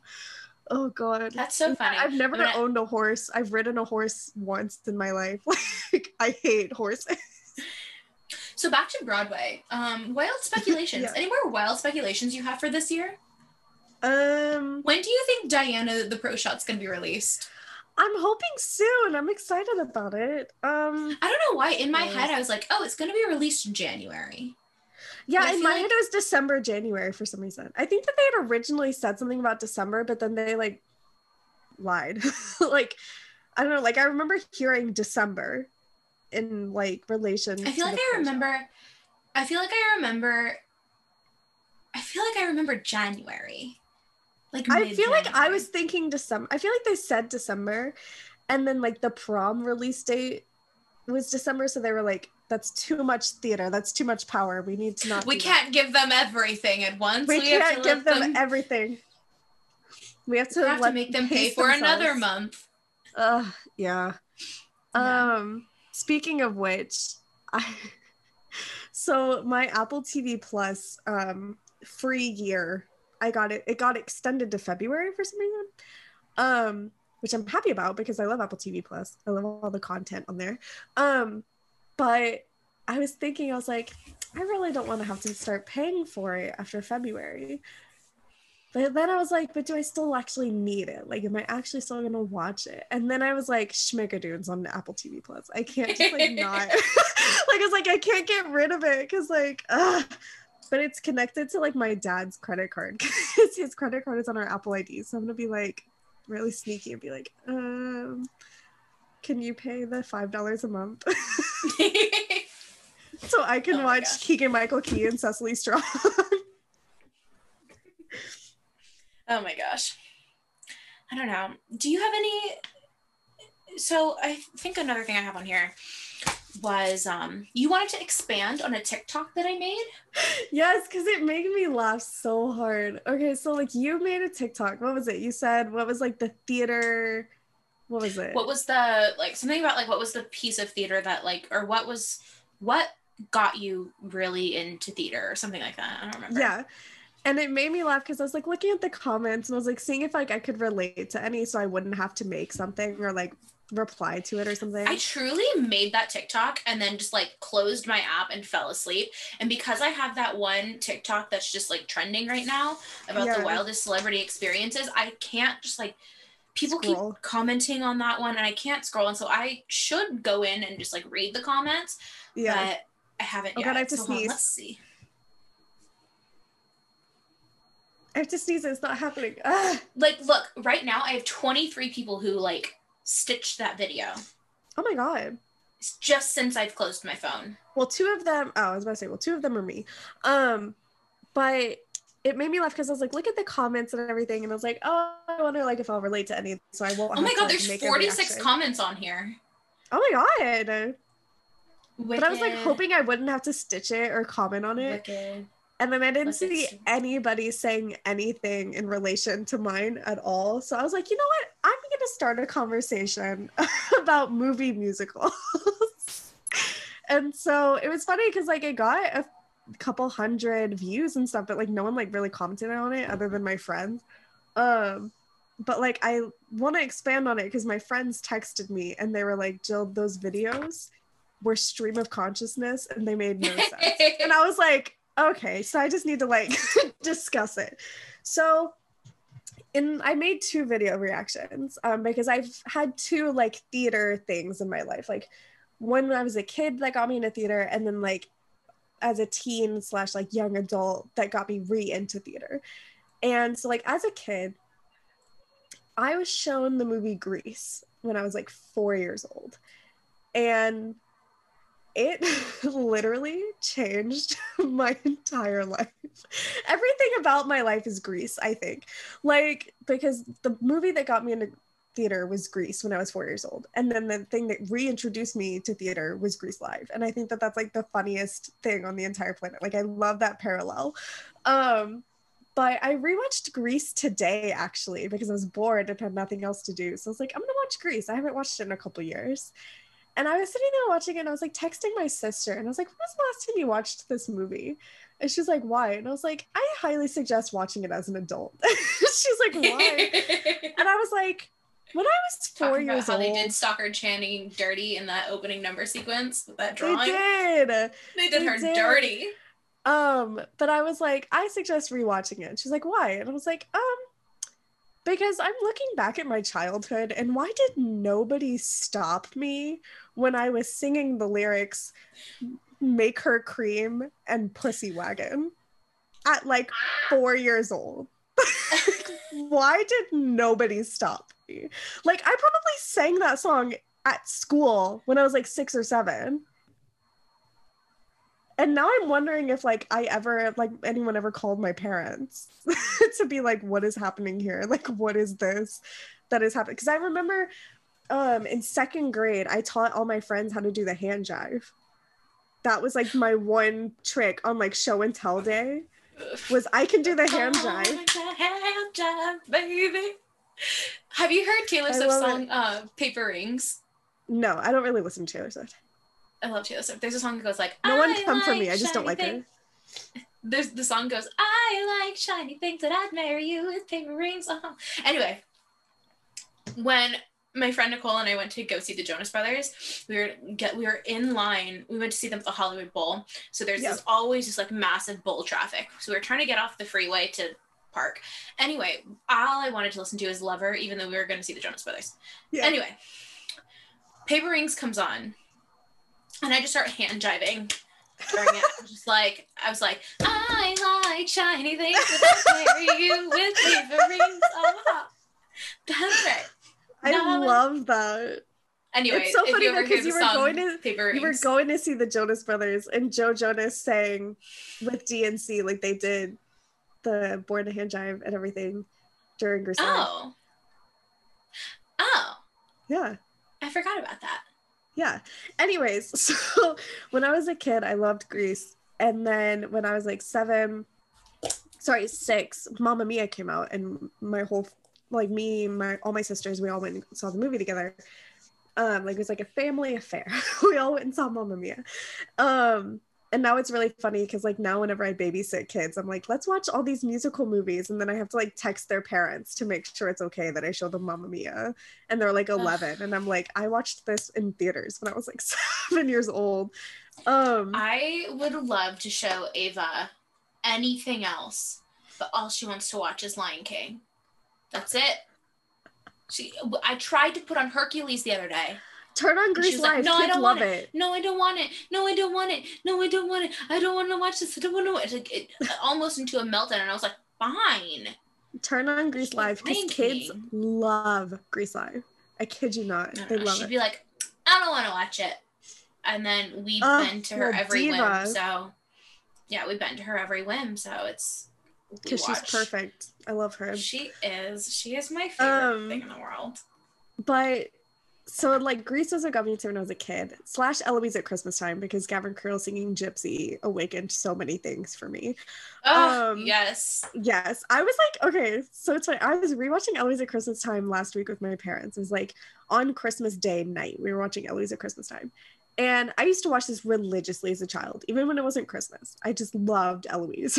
I had all You the also books. sent it to me. It's just on YouTube. You just sent it to me, and I didn't even ask for it. You didn't even mention it. You just sent it, no context. And I was like, thanks. Everyone needs it in their life, Katie. It's so good. Anyways, so like I was talking to my parents while we were watching it. I was like, remember when I was like in love with Bill? And my dad was like, and I didn't have the heart to tell you that Gavin Creel is gay. And I was like, yeah.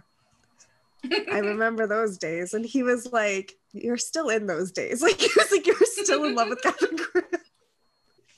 Like and it's what so of funny. it? Like who cares? But then I fell out of theater. Like I loved Hairspray as a kid. I loved theater for pretty much all my life. I still loved musicals. I still loved like plays and stuff like that. But I wasn't as like into it in my teen years, because that's when I thought I wanted to make movies, and I was like obsessed with like really weird like cinema stuff. Like it was just like I thought I was so deep, and it was horrendous. But then 2016, January 31st, 2016 was like the best day of my life, and I stand by that. I think that like that awakened so much for me, because like I was excited about Grease Live anyways, because like Carlos Pinavega was in it, and I loved Big Time Rush. That's like still my favorite boy band ever. I love Big Time Rush. Big Time Rush was just after my time. See, Big Time Rush was like everything to me. I loved them. So like Carlos was in it, Vanessa Hudgens, like Carly Rae Jepsen, like it had a stacked cast. It was such a good cast. I don't like Julianne Hough, that's beside the point.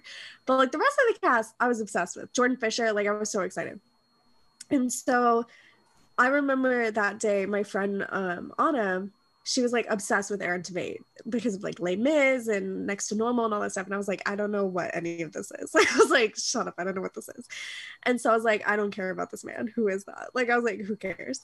And so she was like, oh my God, I'm so excited for Grease Live because like Aaron Tveit's in it. And I was like, I'm excited because Jordan Fisher and Carlos Pennebaker. Like, I was just like, so could not care less about Aaron Tveit. And what was Jordan Fisher like in that made him like famous? I think it's Teen Beach Movie. Okay. Because that's kind of what kickstarted his career. Time. Yeah, because that kind of like kickstarted his career. I think so. Okay. Was he on a TV show? He was in Liv and Maddie on Disney Channel. Like as a Channel. main character? No. He would do like little guest starring roles. I don't think he ever was a main character. Okay, so then it must have been Teen Beach Movie. But which I did watch once. I love Teen Beach Movie. Are you kidding me? But I got roll over that song that trended on TikTok, but it's just oh my God, I'm so sick of that one. It was every single TikTok. But she would talk about Aaron, and I was like, I don't care. I was like, I have such a fat crush on Danny Zuko though anyways. Like, John Travolta ruined my life as a child. Like, I am in love with Danny Zuko. I know he's a terrible person. I don't care. I'm in love with Danny Zuko. So I was like, I don't really care. Like, who cares? I'm sure he's fine. So the show starts, and I was like, who is this man? Like, I was like, why is this man? Who is this? Why is he playing Danny Zuko? And I just was uninterested in Julianne Hough as Sandy. And then this is like the weirdest thing to like confess right now. I wish I still had the text messages. Like, I really wish I still had my reaction text messages to my friend who's like no longer my friend anymore. So I can't even ask her for them. Summer Nights started, and Aaron Tveit starts singing. And I text like 3 different people that are also watching it from their own homes. And I was just like texting them. And I was like, wait a second. Like, I knew who Aaron Tveit was because of Gossip Girl, but I didn't know who Aaron Tveit was. Like, I didn't genuinely know who this person was. And because he looked so different in Grease Live versus what he looked like as Trip Vanderbilt like 7 years prior. So I was like, who is this person? So I was like, wait a second. I literally like remember typing in all caps, hold on. And then we get further into the song, and I'm sitting there like crying. Like, I was like, who is this human being? What is this that I'm watching? Holy crap. And so like, I'm literally texting my friend who's like as obsessed with Aaron Tveit as I am now. And she was just like so irritated with me because every other time she's tried to show me anything that he was in, she was like, you wouldn't have it. You had zero interest in this. Like, what are you doing? And I was like, this is the perfect man. I was like, this is the perfect human being. And so Grease Live, I genuinely think it's just like a Danny Zuko thing, because as a kid, it was John Travolta that got me into it. And like, as a young adult, it was Aaron Tveit as Danny Zuko. Very, very likely. And I think it's so funny because like, looking back, I rewatched Grease Live a couple days ago with my friend because she was like, I haven't seen it in so long. And I was like, okay, we'll watch it. And I was like, you know what this show did? It did everything. And we just let it. Like, we just accepted this as like the greatest live television musical because it was. The Wiz was good. I will say that I thoroughly enjoyed The Wiz. But Grease, like, objectively speaking, technically and everything, is like just the best live TV. It was also the first one that Fox did, right? It was, yeah. Which I thought it was interesting that Fox did it better than NBC had done like 6 times before. Like, I thought that was really weird. Didn't Tommy Kail direct it? Mm-hmm. It was directed by Tommy Kail. I think that's really important for it. The fact that you had a theater director directing it. Yes. And it's also, they had a lot of theater actors in it. Like, The Wiz did too, but it was mostly ensemble, was like theater actors. Whereas like with Grease Live, you had Aaron Tveit as the lead, which he wasn't a household name until Grease Live. He's still not a household he's still name. not. But then you had like Vanessa Hudgens is a theater actor, despite like, you know, being in like movies and stuff. She had done Rent at the Bowl, and then she did Gigi. Mm-hmm. Has she done? Why do I feel like she's done Broadway since then? Or she only done Gigi? She did In the Heights at was it the Kennedy Center? In the Heights? Yeah, she was in the Heights. Which I heard she was really good in. Yeah. But people like you had like Vanessa Hudgens. I feel like people think Vanessa Hudgens isn't as good as she is. She's either great. That or and she's been cast in weird things that are not right for her. Yes. I feel like Rent, like her in Rent was not good. So like a lot of people her as Mimi or her as Maureen? Oh, her as Mimi. Mimi. She was in her as Mimi at the bowl was weird. Like I didn't see it. I wanted to. I would have killed to have seen that cast. It's all over YouTube. Aaron Tveit. It's all over YouTube. Skylar Astin. It was a great cast. Nicole Scherzinger. Nicole Scherzinger. Was it Wayne Brady as Collins? Mm-mm. Who was Collins? Was it?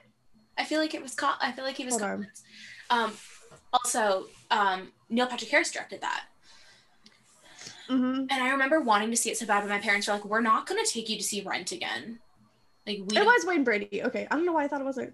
They were like, "We don't want to see this again, so you're not going to see it." And I was too young to like drive myself. Also, my parents did not let me drive to LA until I was like 20. Really? Oh, Tracy Thoms was Joanne. That's right. Mm. But like, it also had I mean, Jordan Fisher is like a theater kid through and through. So like he was so good as Doody. He was amazing. Andrew Call was in it. David Del Rio was in it. Like the cast was so, and like it wasn't a whole lot of like household names, which I think added to it because it's like, you don't have to have a stunt cast to be amazing. like you definitely need strong theater people as main characters. Whether or not those main characters are the leads is another story. Because I think a lot about The Sound of Music, which is like their first like foray into it. I mean, after so many years, it obviously wasn't the first time it had ever been done, but it had been the first time it had ever been done in years. A lot of people were like, Carrie Underwood, your acting is very stiff, but your singing is amazing.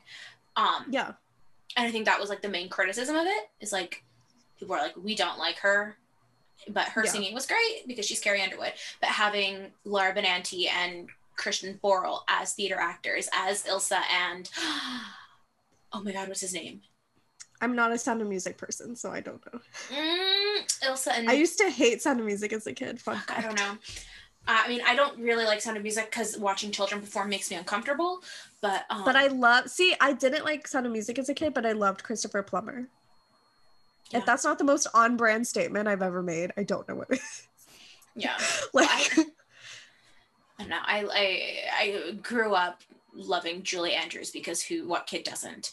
Oh, fair. Absolutely. So my dad was like, you have to watch The Sound of Music. Yeah, my mom used to force it on me, and I was like, ooh, who's this man ripping up a Nazi flag? Movie. It is. A long movie. But like I do think it's important, like Grease Live definitely showed that. Like it's like you don't have to have this horrendously A-list stacked cast to make it amazing, like to make it so good. And it was just like the audience wasn't super aggressive like they are in other live TV musicals. It also was the first one that had an audience. Right. And like since then though, like the audience is overwhelming. Like I cannot watch them now because they're always like so loud. I had tickets to see Grease. Did I tell you this? That I had tickets to see Grease Live? And then it had rained that day. Like it rained that day. It's funny because they had like an alternate opening for Rain that they had rehearsed 2 hours before like they were supposed to go on, and then they ended up just doing the original opening because it stopped raining with umbrellas. Right, like they were like, let's just have umbrellas and do it like the original one. Scratch everything you just had to like learn in 5 seconds. But theater people can do that. Right. Like it's so funny. That's called being in early previews. Literally. But I had tickets and I was supposed to go with my friend, and then for whatever reason we just didn't, and then it had turned out that it was like raining that day, and it was in like Burbank, and we didn't want to drive to Burbank. It was a whole thing. I want wish to I know could have like gone, where you but- would have been. I want to know what audience, like what section of the audience you would have been in. I guess we'll never know. Because like, could you imagine being in the gym? Oh, I would have died. I would have loved to have been in the gym. I feel like I have a friend who went that night. That's I where have the most fun scenes were. I know 2 people who went to Rent Live. That, Really? That pre-taping. Oh yeah, I of it. knew that. Yeah, you told me about them. Yeah, I knew 2 people who were there. Or I should say 2 groups of people who were there. But yeah. Anyway. I have another thing written down on here. Like, what, now that we're in 2021, we have a whole year ahead of us. Exciting. Still Yes. gonna be inside because of current situations. I want to talk about like what our goals are for this year for this podcast, because I feel like one thing that you and I discussed, like privately, I don't know if we've discussed it on the podcast, is that we want to bring on guests. Yeah. Whether or not these people are like theater makers or just theater fans, I think would be really interesting. Well, Because and I think we should have a collection of both. I have a friend who wants to be on our podcast. Shout out to Abby. I know she's going to listen to this. I have a friend who wants to be on here because she is a huge fan of Krista Rodriguez. So she wants to come on and discuss like I can discuss some things about Krista. She really wants to come on once we start getting Halston on Netflix, which I'm 100% down for because Ewan McGregor is my favorite thing on the planet. So I was like, absolutely, I'll talk to Katie about it. So I would love for Abby to come on because she's like, I could discuss Krista for like hours. And was like, valid, because mood. I want to get some like theater TikTokers on. Yes. Like I'm mutuals with a couple of them, and I would love to get them on. I mean, it would be like, it in my head, it's an awkward subject to broach, but I don't imagine it going, like, I feel like if someone were to ask me to be on their podcast, I'd be like, oh, hell yeah. Yes. I'm going to manifest this right now because I can probably message her and she'd probably say yes if she had the time. I don't know what her scheduling looks like, but I can ask my main bitch, Amber Ardolino, if she would like to, because she's done so many awesome shows. Like, she's been in Hamilton, Head Over Heels, Rock of Ages, Moulin Rouge. Like, her resume is amazing. So, like, I would love to have my girl, Amber, come on. That'd be so cool. Yes. Yeah, these are the things, but I remember I sent you a snap the other day, and then it was interrupted by Ava coming into my room and being like, I want to jump on your bed. And I was like, yes. Okay. And I was like, okay, shoes off, but yeah, he can jump on my bed. I don't care. Why not?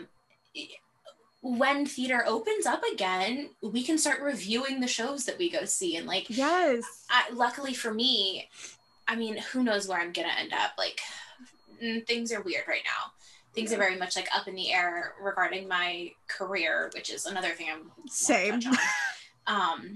But LA, whether I'm like in LA or if I'm in New York or if I'm in Chicago or, you know, maybe wherever I end up. Be in New York by the end of the year and we'll just honestly, that'd be so much fun. Also, anybody who may not know, Jill and I have never met in person.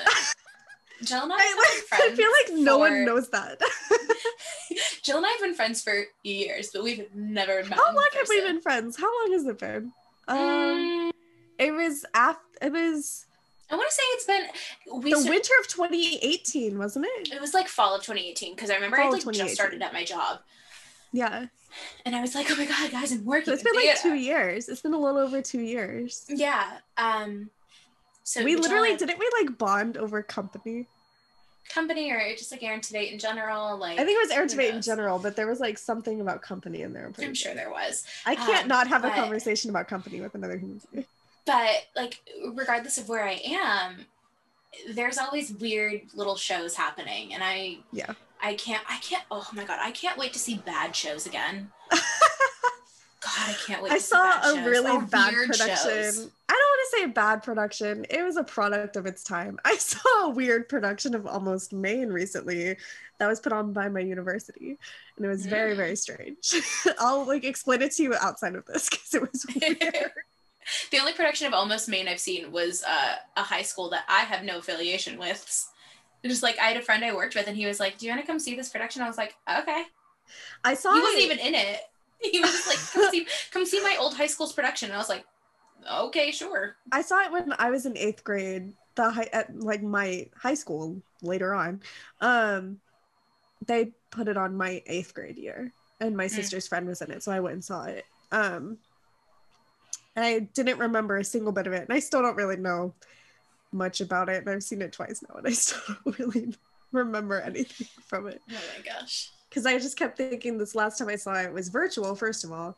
And one of the guys in it is like, will not stop asking me out. So I'm just like, I was trying not to think about it. Oh my gosh. Yeah, I mean, I can't wait until you and I can like discuss the shows that we've seen. I can't wait to be able to see a show with you. Oh my God. Me too. Oh God. I'm so excited. We need to see Company and Moulin Rouge together just because that's like who we are as people. Literally. And then go see Mrs. Doubtfire just because like nostalgia. Yeah, it's just because nostalgia and Rob McClure. Nostalgic chaos. Like, are you kidding me? I want to see it so bad. Oh my gosh. Oh my gosh. But yeah, like the weird thing is like in a year's time, I'm very excited to see where like this podcast goes. And it's like a weird thing. Like we have like an audience of 12 people, so it's not like I'm saying this.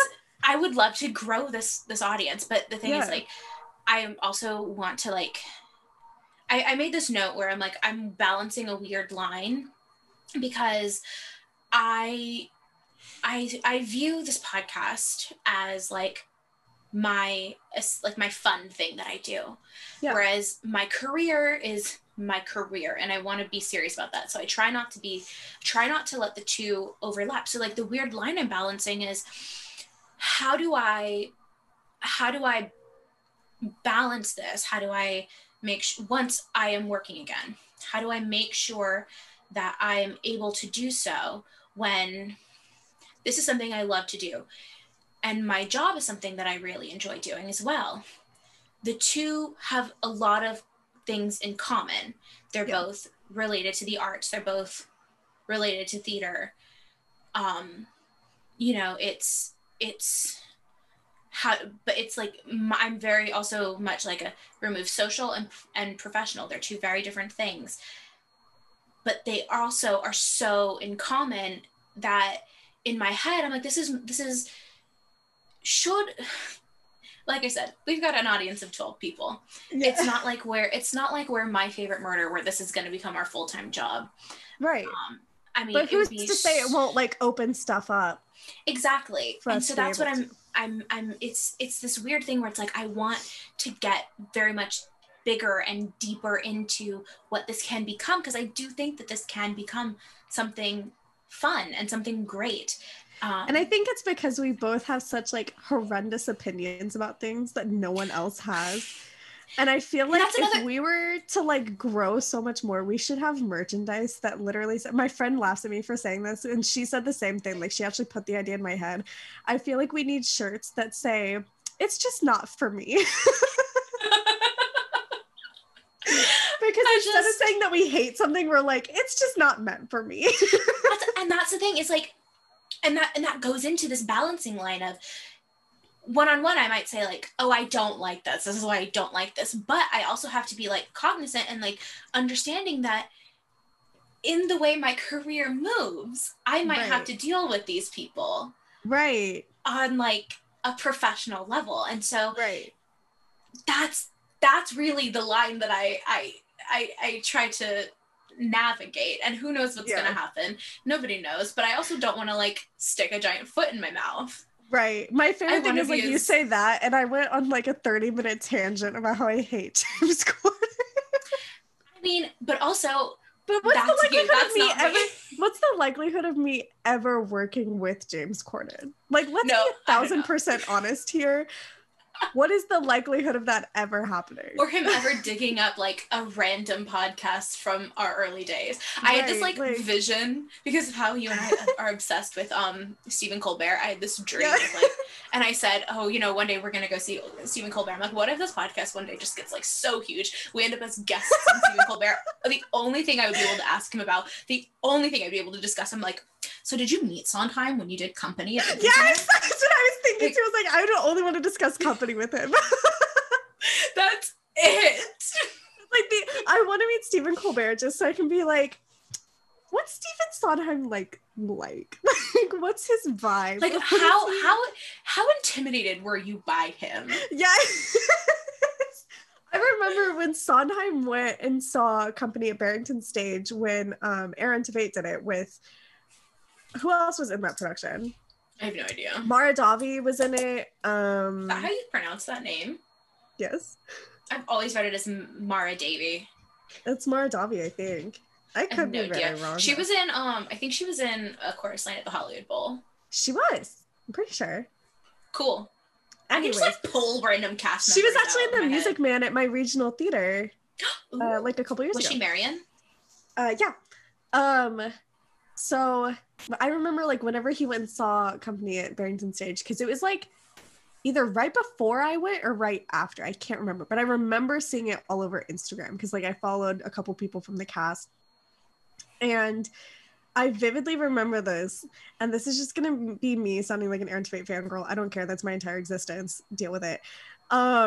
Sondheim looking at Aaron and saying, "You're perfect." Like, like that's like my favorite thing that's ever happened in the theater world is Stephen Sondheim, first of all, critiquing his like performance and then just going, "But other than that, you're perfect." Like about him playing Bobby. And I'm like, it's because he was meant to play Bobby. He was so in good. my head, Stephen Sondheim is this man who is just like, he's written such amazing works and he's so heavily like revered. But I also, there are times we have to realize he's just like also just a dude.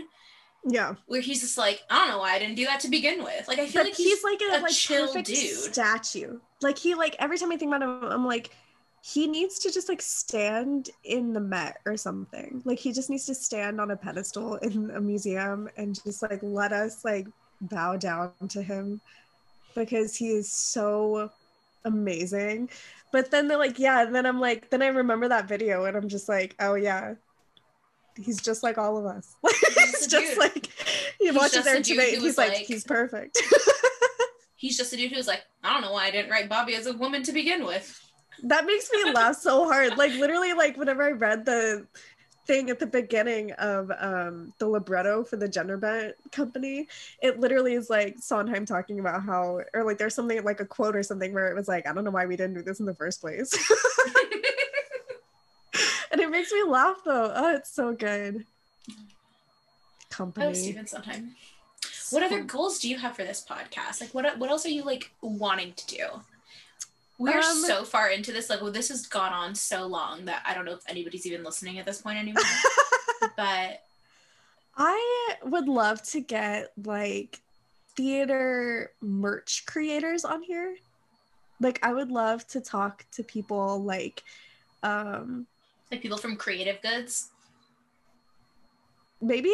I was thinking like small businesses, like small theater businesses. Okay. So like Scenery Bags or Something Good merch. Shout out to my girls at Something Good merch. They're the best. They're the sweetest girls in the whole world. I love them. And they make the cutest stuff.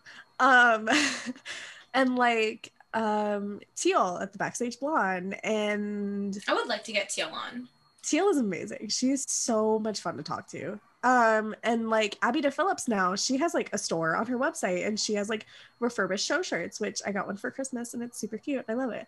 And like she's like created this kind of like thing for herself, which I think is super awesome. Like I would love to get people like that who like are a part of a whole nother aspect of theater that like we don't really think about as much, especially with like Abby DePhillips, because she produces a lot of concerts like at 54 Below and stuff like that. And I would love to talk to her about that aspect of her career and her life. Yeah. big goals. Who knows where we'll end up in a year? Yeah. I'm very excited though. Like I'm very excited about what this can all be. Yes. And also about our new podcast. Shh. You'll hear about that later. XOXO, am I right, ladies? LOL, we love you. I'm just like looking at my vision board and I'm like, I'm a psychopath. No, but look, see, that part of your vision board is gonna happen. Like, you put somebody from that thing on there, and then that's what another part's gonna happen. Anyway, we're talking in code. I do think it's time to wrap this up. Yes, we've been talking for so too long. Yes. But so Jill, let everyone know where we can be found on the internet. On Instagram and TikTok, we are at Thoughts Shared Podcast. I always like flub my words on that part. I don't know why. And then on Twitter, we are at Thoughts Shared _ which we like never are on because Twitter's. I always tell myself that I'm gonna like log into the Twitter and actually like make content, but then I just but then that involves me getting on Twitter.